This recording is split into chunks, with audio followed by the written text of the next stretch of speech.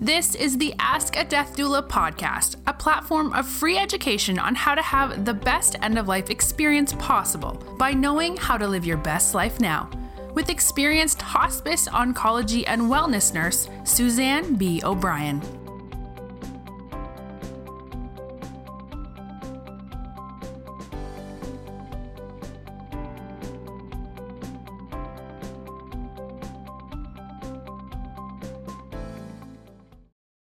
Everyone, and welcome to this edition of Ask a Death Doula. We are live, so thank you so much for being with me. It is November 14th, 2019. When I do my classes and when I do live events and I say the date, it just reminds me how very fast time goes for sure. Other than that, I sort of am try to be in the flow.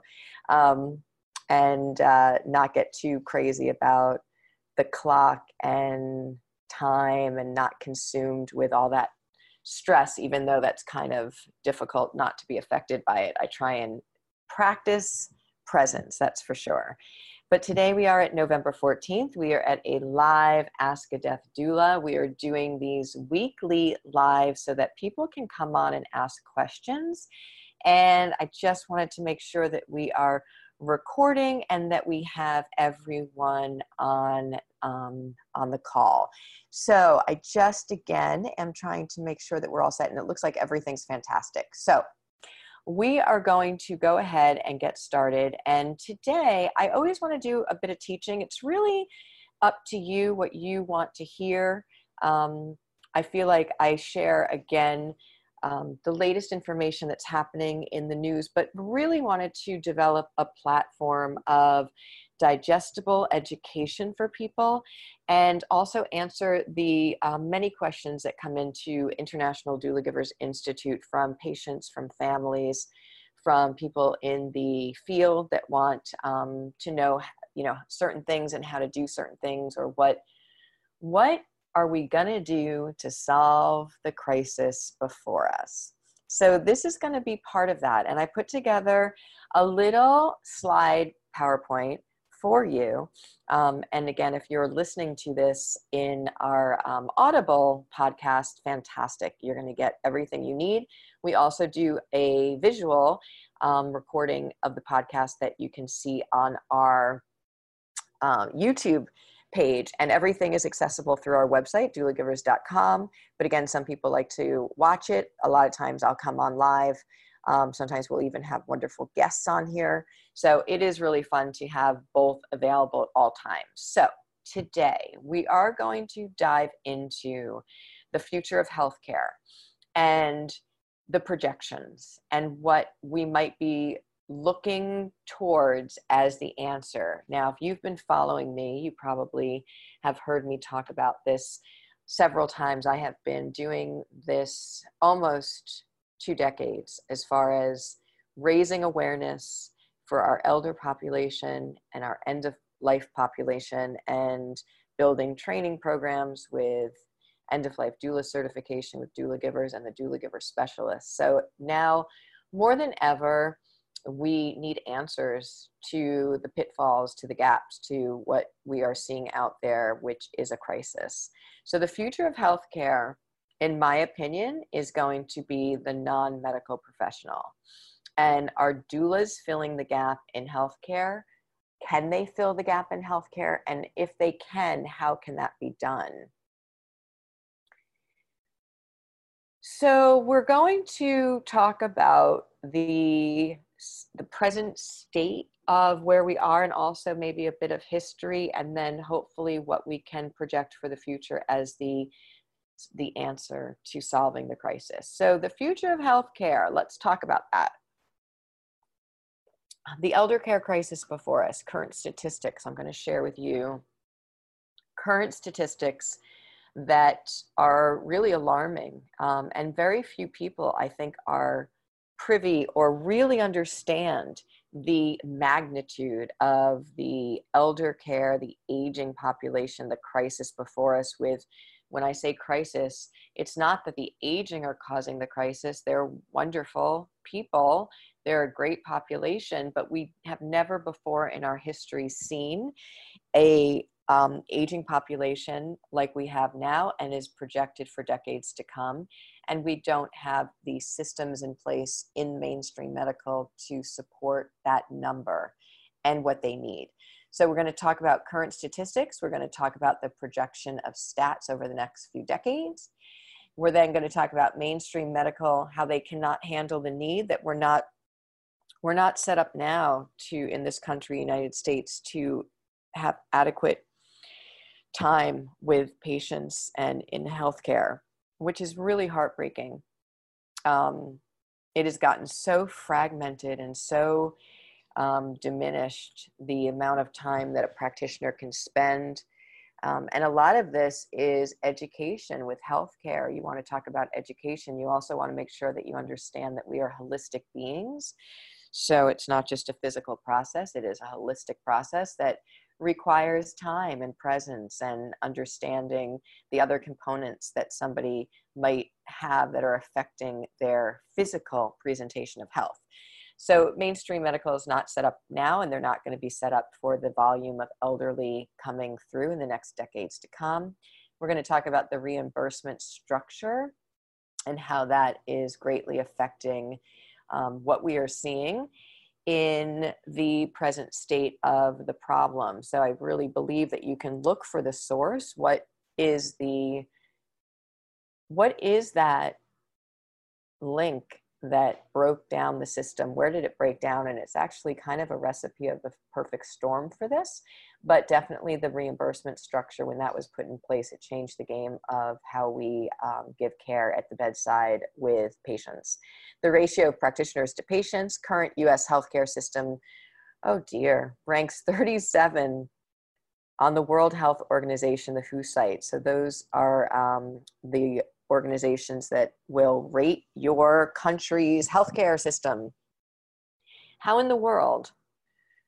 I say this almost on the daily when things come up, or, and of course, in my world, but just, I think everyone is touched by healthcare.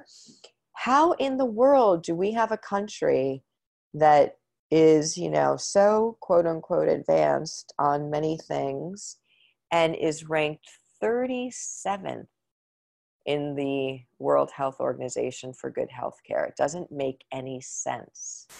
It doesn't make any sense how we have such a poor healthcare system. The answer, the non-medical professionals will fill the gap. All the ways end-of-life doulas, doula givers will fill the gap. We'll talk about that non-medical professional. So when I first started on this journey so I'm a registered nurse by trade, and most of my nursing has been within hospice care and or oncology, which is cancer care. And even when I first began nursing and worked in a medical unit of a hospital, I noticed the elderly and how they were, definitely set apart from everyone else, treated differently, and also not like a lot of people would ever come to visit the elderly. So on the whole, there were people that were by themselves, and then the staffing was just not able to accommodate spending time with them. It was really, really, really heartbreaking. So from the very beginning, I was concerned with the gaps in caring for elderly, meaning, when their meals come, they need to be opened up and they need to be fed, and it's a slower process. It's not that they can't eat quickly, and there wasn't really the adequate staffing to do that properly. So for me, that's a basic need, and it was not okay that people were not obviously getting their basic needs met. And then how do you expect people to get better, but also they need to be fed, they're hungry. So I've always identified that there was an issue, and then I didn't realize how just drastic this issue was until I started to then work with more elderly, get into the elder population, and then of course work in end of life and oncology. So we have gaps across the board all throughout the medical system. And, I would go to the heads of my hospitals and my CEOs of my hospices and really just raise the question of what can we do to fix this problem, that we need to do better, that this was something that was just morally unacceptable. You know, I was not pointing fingers at anyone. I was just saying, are we aware of what we're doing here, and that these people need more, and that we have got to put things in place, that this is not something that is optional. And time after time, I would be, you know, met with, we understand, you are absolutely right, there's a problem, but we just can't do more. We're not going to get reimbursed for it. So that reimbursement was always being thrown at me, that there's no way to be paid for the extra time needed. Well, you know, I don't buy that. I feel like there's always room to make things happen. But the reimbursement definitely was something that is an Achilles heel to, I guess, everything, that everything is based on that reimbursement structure, which really takes the patient care and time out of the equation. So I was met with great ideas. Yes, you are correct. We need to do something. We just can't do it because we're not going to get paid for it within the mainstream medical system. So, okay, all right. Finally, it dawned on me. Okay, what do we get paid? What is the reimbursement? You know, what number is that? And I remember with my hospice at the time, it was $166 a day. And I thought, gosh, keep your $166 a day. I'll go out and teach all this information for free. I'll go out and just do a platform of free education to help to teach families what they need to know ahead of time, and to raise awareness and advance directives and choosing, and just things that would help the journey, which is 100% inevitable. And it was amazing. It was met with a great response, you know, getting together as community in support of each other. And then it just built into, obviously, a global outreach and movement. However, when in those very early days, when I was giving my family caregiver trainings for end-of-life doula, I was met with people who came up and said, you know, Suzanne, I can do this. I feel like I can be an end-of-life doula as a practitioner. And many of them were nurses and social workers and people who did alternative therapies. And I thought, my gosh, yes. Okay, so we need to build a program for professional non-medical practitioners, that we won't have to be within the system of being reimbursed, with being bogged down by most of our time having to document and do a lot of things that are actually not making total sense. It's, you know, it's redundant how much of the documentation is done, and the actual presence and bedside time is a fraction. So to build a non-medical profession that I can teach you so well how to care for somebody who's aging, end of life. And is there medical information that you're going to learn in the teachings? For sure.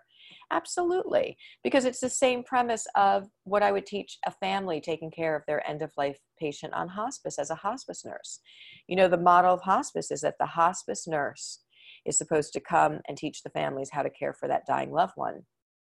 Well, there's lots of issues surrounding that. And again, I talked about the perfect storm. People don't want to go on hospice. They know that that means death. So there's a big pushback for people actually coming on hospice services. So they don't come on till the very end. In fact, the median average day is 12 to 14 on hospice. The hospice benefits are good 6 months or less. And as a hospice nurse, I'm there sometimes if my patient is what you call stable, once a week for 1 hour. How am I possibly going to teach you how to properly care for this loved one? The second part of this is that, you know, the fear of death right now in the United States is the second leading fear. So that fear, it blocks people from learning. People are paralyzed. There's a lot of factors that are going into why end of life is not going well. And we've kind of laid out a few of them. So you put this combination together and you've got this perfect storm that's creating these really dysfunctional end of life processes. But what can we do to fix what we can control? And I think there's a few things that we can control here. First of all, the fear of death. You know, I've often said, okay, so, and I absolutely understand that we don't want to, think about loved ones dying or rush into it or any of that. But the fact that it's 100% guaranteed as part of our journey, and here's the really important thing, that it can go well, that it can go much better with certain elements that have been put into place. So that is where I go out on a free educational platform to want to share those experiences with end-of-life patients of what the elements that did have it go well, what the elements that did not have it go well, so that you can be as empowered to have the most positive end of life for you and your family that we possibly can have. So, I mean, that's a positive thing. And what happens is when we get out there on a platform, and when I'm able to share the many experiences at end of life that I've had with families, and I've been with over 1,000 families in several different in countries and cultures and religions, when I'm able to share from that firsthand account and answer questions and share with you what those were like, and really, again, share the positive, almost beautiful end of life, not almost, yes, I've had a few that have been absolutely beautiful. It starts to open up an area of possibly not fearing end of life. And most of us haven't seen an end of life experience. So the fear, I believe, really developed and got built up from the unknown. And the fact that we've made so many medical advances in the last 100 years that we forgot to teach our doctors that people die and that it's okay that they die. And it's okay that you're the doctor working with somebody that has an end of life. Because right now we treat them like if their patient dies, they failed, no matter how old that patient is or what disease process they have. We haven't taught them how to support those at the end of life. What can you do? There's so much we can do. What about the language we use at end of life? Losing our battle, fighting against, and how medical practitioners might say, I'm sorry, there's no more I can do for you when you get a terminal diagnosis. There's so much we can do for people. It might be the most important time that we take care of people as medical practitioners. So this perfect storm developed, and it's time for us to bring back all of the pathways of sharing information, for putting things in place that will dramatically make for a better end of life as we can. So the non-medical professional is now going to be the future of healthcare and the answer to filling in the gap. Since our system is so fragmented and we cannot fit more time with patients in mainstream medical, with doctors, nurses, aides, they're all completely overwhelmed, stressed out. It's really unfortunate to see this because it's not healthy for anyone. It's not good for the patient. It's not good for the medical provider. So teaching people in a non-medical capacity, yes, will they have medical information? For sure. But they are a non-medical professional, and they will be able to supply that time and presence and really be the adjunct, that support system to the mainstream medical, filling in that major gap is super exciting, and that's what's happening. So let's go on our journey about how that's going to be. So again, having medical and non-medical professionals working together to care for patients is the answer to the present and future healthcare crisis. So statistics, let's talk about, again, just facts. You've got 78 million baby boomers that started turning 65 a few years ago. 78 million, and that's just in the United States. 20% do not have their own children. So there's 20% of them. It's usually the adult child that will step forward to care for an aging parent, not always, but usually. And 20% don't even have that option. And then statistically by 2060, 1 out of 4 people will be over 65 years old. We've never before seen an aging population like this, and it's going to continue for decades. The lack of preparation. So again, this goes to, I believe, the perfect storm with the fear of death, with the we don't want to discuss it, with the medical advances that we've made in the last 100 years that are allowing us to deny that death is a natural part of our life's journey or a part of it at all. And so the lack of reality to that prevents us from doing any thought process, any preparation for it. So 90% of individuals, if you ask them, say that talking about their end-of-life care is important. 90% will say, yeah, that's important. Okay, but 27% have actually done it. 60% of individuals say that they do not want their families to be burdened by making tough decisions, that this is extremely important to them. Yet 56% have not communicated what they would want for their end-of-life wishes with their family. So when we don't communicate and we don't choose for ourselves and then communicate those choices, we inevitably will have it fall on our family to try and figure it out. So not only do they have to deal with the awareness that you have a critical or end-of-life situation, but that they have to try and guess what you would want, what's best. And usually under crisis and stress, we don't always make the best decision. And the other factor here is that families most of the time will not unanimously agree on what the care should be. So now you've got a bunch of family discourse, you've got added stress to the situation, and you're probably, maybe not picking what your loved one would actually want. And that is not your fault. It is something that should have been talked about ahead of time. 82% of individuals say that it's important to put their wishes in writing, yet 23% have actually done it. And only half of the 23% know what they have done with the document. So I'm going to put my family on the hot seat here. So I've been talking to my parents about this for a long time, and it's very important to know the sensitivity when you're talking to an actual person who is in their elder years, because they feel that they are closer to their end of life, even though we know that it can happen to anyone at any time. Statistically, we know as we age, we get closer to this last phase of our life. And so there's a sensitivity sometimes to talking about it at that stage. So I've been talking to my folks about that, getting their wishes, knowing their advance directives, healthcare proxy, all of that.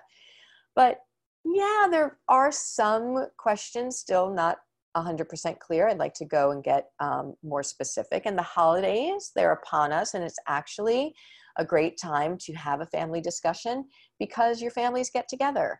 And so to make sure that people understand how important these documents are, and that your wishes being shared with one another is so important. It's one of the best gifts you can give each other. So we're going to have at Thanksgiving, I often said, it's very funny. We said, because my sister has mother-in-law on her side of the family, we're going to do a advance directive intervention. We're going to lock the doors. Nobody leaves. Nobody's allowed to leave without having their paperwork done, signed, and clear. So we laugh about this, that we're going to do it like on the Friday, but we're going to do it. So the adults in the mid-generation are all going to bring out their advance directive healthcare proxy, share it with everybody, make sure that it's crystal clear, share it with the kids, and make it like, the advance directive Tupperware party. Have fun with it, but also be there together so we can ask questions, and we're going to rip the Band-Aid off and really have this. So I really suggest for you to consider doing things like that, to consider having, coffee, tea, cookies, and getting together for an hour with your family and saying, we're going to talk about this. And yeah, it's uncomfortable. It's like having that sex talk with your kids. It's uncomfortable, but it will save 1,000 times of suffering later on. So one of the things that I like is the 5 wishes document. It also is good in most states because your advance directive and healthcare proxy needs to be state sensitive. So that's something that I recommend to look into. You can download them on the internet. And also your Department of Health for your state has advance directives and healthcare proxies. I would pull out those documents. And again, it's one of the greatest gifts that you can give each other. And just the holidays is a time to really talk about that and to get it done. So this bottom, 23% have actually done it, and only half of the people know where they are. it's no good. The document is no good unless you know where it is. It's also no good if your healthcare proxy does not know that they are the healthcare proxy or know your wishes. Please make this not something that people have to find when you're in critical condition, or, you know, not be able to find at all. Talk to your family, let them know, and let them ask questions of why you're choosing what you're choosing, because that rationale is extremely important for them to be able to uphold your wishes, even if it's 100% difficult or that they don't fully agree with what you're wishing. More alarming statistics are 65 million informal and family caregivers provide care to someone who is ill, disabled, or aged in the US. So this is from the Caregiver Alliance 2015. So again, there are so many people needed, whether it's in families, whether it's companion care, which is non-medical companion companies, are $1 billion with a B dollar industry.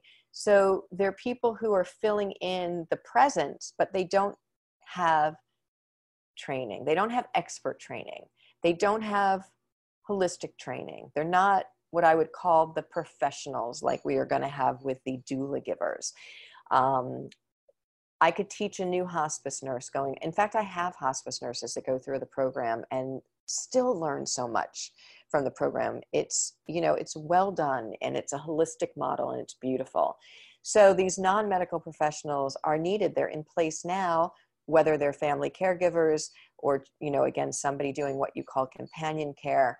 The numbers are staggering, and we want to be able to handle the increase in volume, but also provide really good care. We want really good care. 5.8 to 7 million informal caregivers provide care to a person 65 and over who needs assistance with ADLs. ADLs are activities of daily living. So feeding, bathing, just to be able to get through your day. Staggering numbers again. This is just in the United States. 85% of people 65 and over will need assistance at some point. 85% of people 65 years and over will need assistance at some point in some form. So that's practically everyone. The average age of life right now is 80. So this says people over 65. So if you have an average age of life right now in 2019 of 65, you've got so many people that are needing assistance. And where is that assistance going to come from? So because we've never seen an aging population like this before in history, we don't have the means to know how to care for them financially, medically, emotionally, and also just everything in their housing, the setups. We're not there at all. And I've seen so many sad scenarios and suffering and loneliness and all of that. And it's only going to increase. So we need to get things in place now. We need to make sure they're in place for the increased volume coming about. The future of healthcare is non-medical. So here was a projection in 2014 from the National Institute of Health. They released a report called Dying in America, in which they discussed the future of end-of-life care. And this report declared that there is a need to move towards, number one, person-centered, family-oriented end-of-life care models. 9 out of 10 people say that they want to be at home at the end of life if they were terminally ill. And we don't have the means to have that happen well right now. So we want to really focus again on the person holistically, in my opinion, and I think that's what they're trying to say. So the patient-centered, the person-centered, and family-oriented. You know, when you have somebody who's very sick or dying, the whole family is affected by that. So as a practitioner, you want to not only care for that person, but for their whole family as well. Very important. An increase in education and higher standards for advanced care planning. This is one of the key elements to all of this, is the education in the preparation for choosing what you would want. Get informed. Choose what quality of life is to you. Try and understand what's important to you and be able to make those choices in that advanced directive ahead of time. Not only advanced care planning for healthcare, but advanced care planning for aging, what I call aging well. In the Doula Giver Care Consultant training that we have amazing consultants that go out and share this information about how to age well, how to put finances in order, how to plan for A, B, and C, because we don't know what we're going to be faced with in that latter part of our life, financially, physically, cognitively.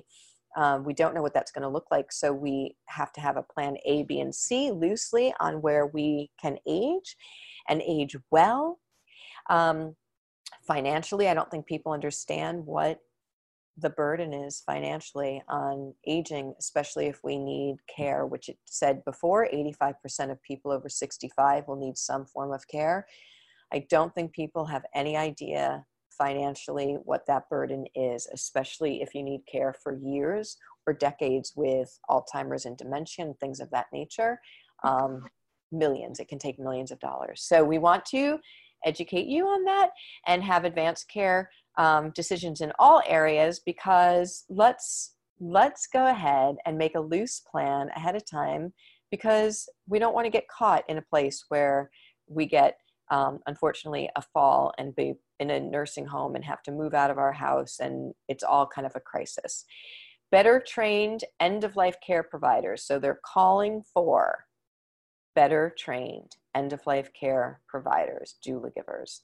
We have to have the best trained and available. So it's not just that, I mean, these hospice workers are absolutely, they're amazing. They're amazing what they do. They just, again, because with the reimbursement, families are asking for more physical time with the professional to be teaching, to be in the home with them, to help them through that journey. So if they can't provide more time because of the reimbursement structure, we can have the non-medicals coming in and supporting them to be that person holding that space for them. Takes a burden off of the practitioner. It takes a burden, obviously, off the patient and family. And revamped policies and payment systems designed to support high-quality end-of-life care. So the last one, revamped policies and payment systems. I'm not going to hold my breath on that. You know, you hear every day things getting cut. I don't think that we are going to see a turnaround within the system anytime soon, if at all. So that's not going to keep us from making this happen. We have to think of alternative systems to complement the mainstream medical system to make a whole, to make it happen. It's exciting. All right, so if you have any questions, I'm going to answer some of the top ones that have come in for this subject matter. But if you have a question, we are on live today on the 14th of November, and you also will have access to this replay in we post those on the following Tuesday of every day on our sites for those who can't make it live. But if you do have a live question, you may you may ask it in the chat box now, and I am going to bring that up, and then I'm going to answer some of the most common questions that are brought in by this topic. So, whoops, we're all over here. So here we have it. Okay, so some of the top questions that will come in about the non-medical profession will be, you know, what is the difference between a doula giver, end-of-life doula, or a doula giver specialist? Let's start with, what is the difference between a hospice nurse and a certified end-of-life doula giver? Well, the difference is really, if you want to get down to it, it's time and role. So the hospice nurse is a medical manager of the care of that end-of-life patient. She or he assesses that patient and teaches the loved ones, puts the care plan together, gets medical orders, medication orders, and then teaches the family. The model is that she or he is supposed to teach the family how to actually do the care. The certified end-of-life doula will be equally and highly trained in all end-of-life. However, they are not medical. That's not their title. They are the non-medical professional. So they will not be making medical orders. They will be reinforcing hospice teachings. They will be evaluating if the family understands how to care for that loved one, which again, we talked about the very short amount of time that people are on hospice, the high levels of stress that people come into hospice with, and the fact that the hospice nurse is not able to physically be there for large amounts of time. And so the doula can be there. And so it's great that the doula can identify and then alert the hospice team that there's a change in presentation with the patient, which again will bring the hospice nurse back to reevaluate and to change and update the care plan, which is everything about quality of life on the daily.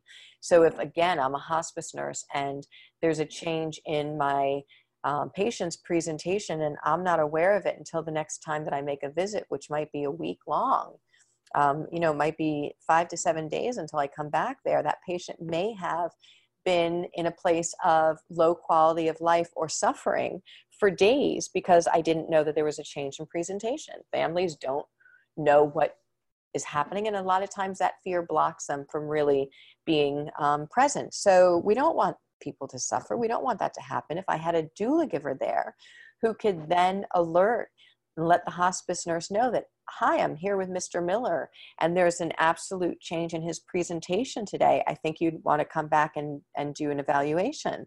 That is all that we may need to make this a perfect match for non-medical and medical to work together to give the highest quality of care to that end-of-life patient and their family on this journey. You have to remember that we cannot do end-of-life again. We only have one opportunity to do it. We can't go back and do that again. So we have to do everything in our control ahead of time to make this the best situation for patients and families. If that end of life does not go well, the family will remember that forever. If that end of life does go well, the family will remember that forever. So this has so much to do with a positive end of life, but also that whole journey now of grief and bereavement. If you are aware, grief and bereavement is another huge area where people are suffering on a major level, holding on to guilt, regret, having witnessed suffering for a loved one at the end of life, and they can't get over that. So a lot of the times when we do our trainings, it's wonderful because it does tend to bring some peace, resolution to families who have been carrying weight on their shoulders and their heart because of an end of life that they have been just tortured by with grief and bereavement. So on so many levels, just as human beings, just as being here in humanity together, knowing that we all go through this, to be able to support one another with as much kindness, compassion, and education to have it go well, that everyone can have an opportunity to have end of life go well, because it's 100% guaranteed that we're all going to be touched by it, no matter what religion, culture, socioeconomic status. Each and every one of us will go through this with our family, our loved ones, our friends, and even ourselves. So to be able to share on a platform as human beings is something that we need to get back to and to do. So I'm very honored to be able to have a platform to be able to open that conversation up to you. So that is the difference between a doula giver, a certified end-of-life doula giver, and the hospice nurse. What is the difference between a doula giver and a hospice volunteer? Well, hospice volunteers are absolutely wonderful that they come forward to volunteer their time to, again, hope to make a difference in other people's journey. Because, again, we go back to the reimbursement structure. Because Medicare dictates the reimbursement structure, they tell you exactly how much time and what you need to do or not do within the system on the visit with the end-of-life patient. Most hospice volunteers do visits once a week for an hour at a time. That's basically the majority of them. And during that period, they're not supposed to touch the patient or feed the patient or they, of course, they don't do any evaluation of teaching or anything of that nature, none of that. They are lovely, and they provide that presence for that hour. But 1 hour, once a week, is not meeting the demand of what the patient and the family is asking for and what they need. So although they're absolutely wonderful, the volunteers, they are kept to strict adherence to what they can and cannot do, and the time frame that they're there is very short, and that's again dictated from the Medicare reimbursement. So many of the volunteers do become certified end-of-life doulas because that's what they originally wanted to. They tell us that that's really what I wanted to do when I started to volunteer, and now they're able to have a way to do that. So that's absolutely lovely. Another question that comes in when people are hearing what the curriculum is for certified end-of-life doula and taking the training, sometimes they say, well, wait a second, isn't that what a hospice nurse does? Or wait a second, isn't that what a social worker does? And so absolutely correct that the end-of-life doula is a holistic practitioner and knows how to care for somebody at the end of life physically, emotionally, and spiritually. And so there are many times that that doula will find themselves wearing the hat of a social worker. Somebody might be, you might be sitting with your patient for the day, and all of a sudden that patient really has something on their heart that they want to share with you, or they have an unresolved issue that they want to talk about, or they have a regret that they want to work through. And that really could be a social worker topic. But the social worker isn't there, and maybe the social worker isn't able to get there in this short time frame. Maybe this patient has a few days left of life, and the social worker is not able to make a visit during that time. The beautiful thing is the doula can let the social worker know that this is something that came up with that patient, that they might like to schedule a visit with them. But if they're not available, which many times in that short time frame, and maybe even the patient just wants to talk about it right now, for some reason feels very comfortable in this space at this time to share something that's weighing their heart down, then with the doula givers there. And yes, it is extremely important to be able to provide that to that patient, that space to be able to do that.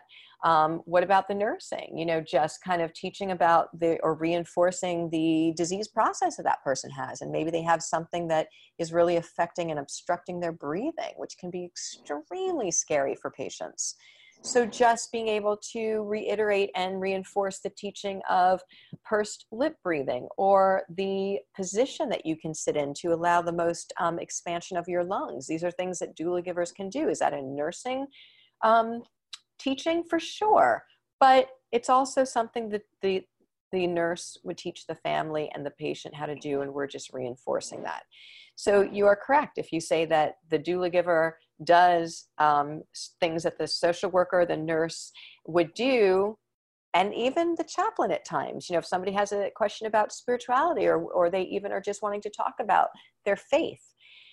Again, we bring back the awareness to the hospice team that this is something that they need to know about and would like to schedule a visit with their client, but maybe they don't have time to fit that in, and maybe something is coming up right now that's pressing that that person wants to share. So the doula giver is that person and does have education in the physical, the spiritual, and the emotional components to end of life, which is, again, an incredible support system to mainstream medical.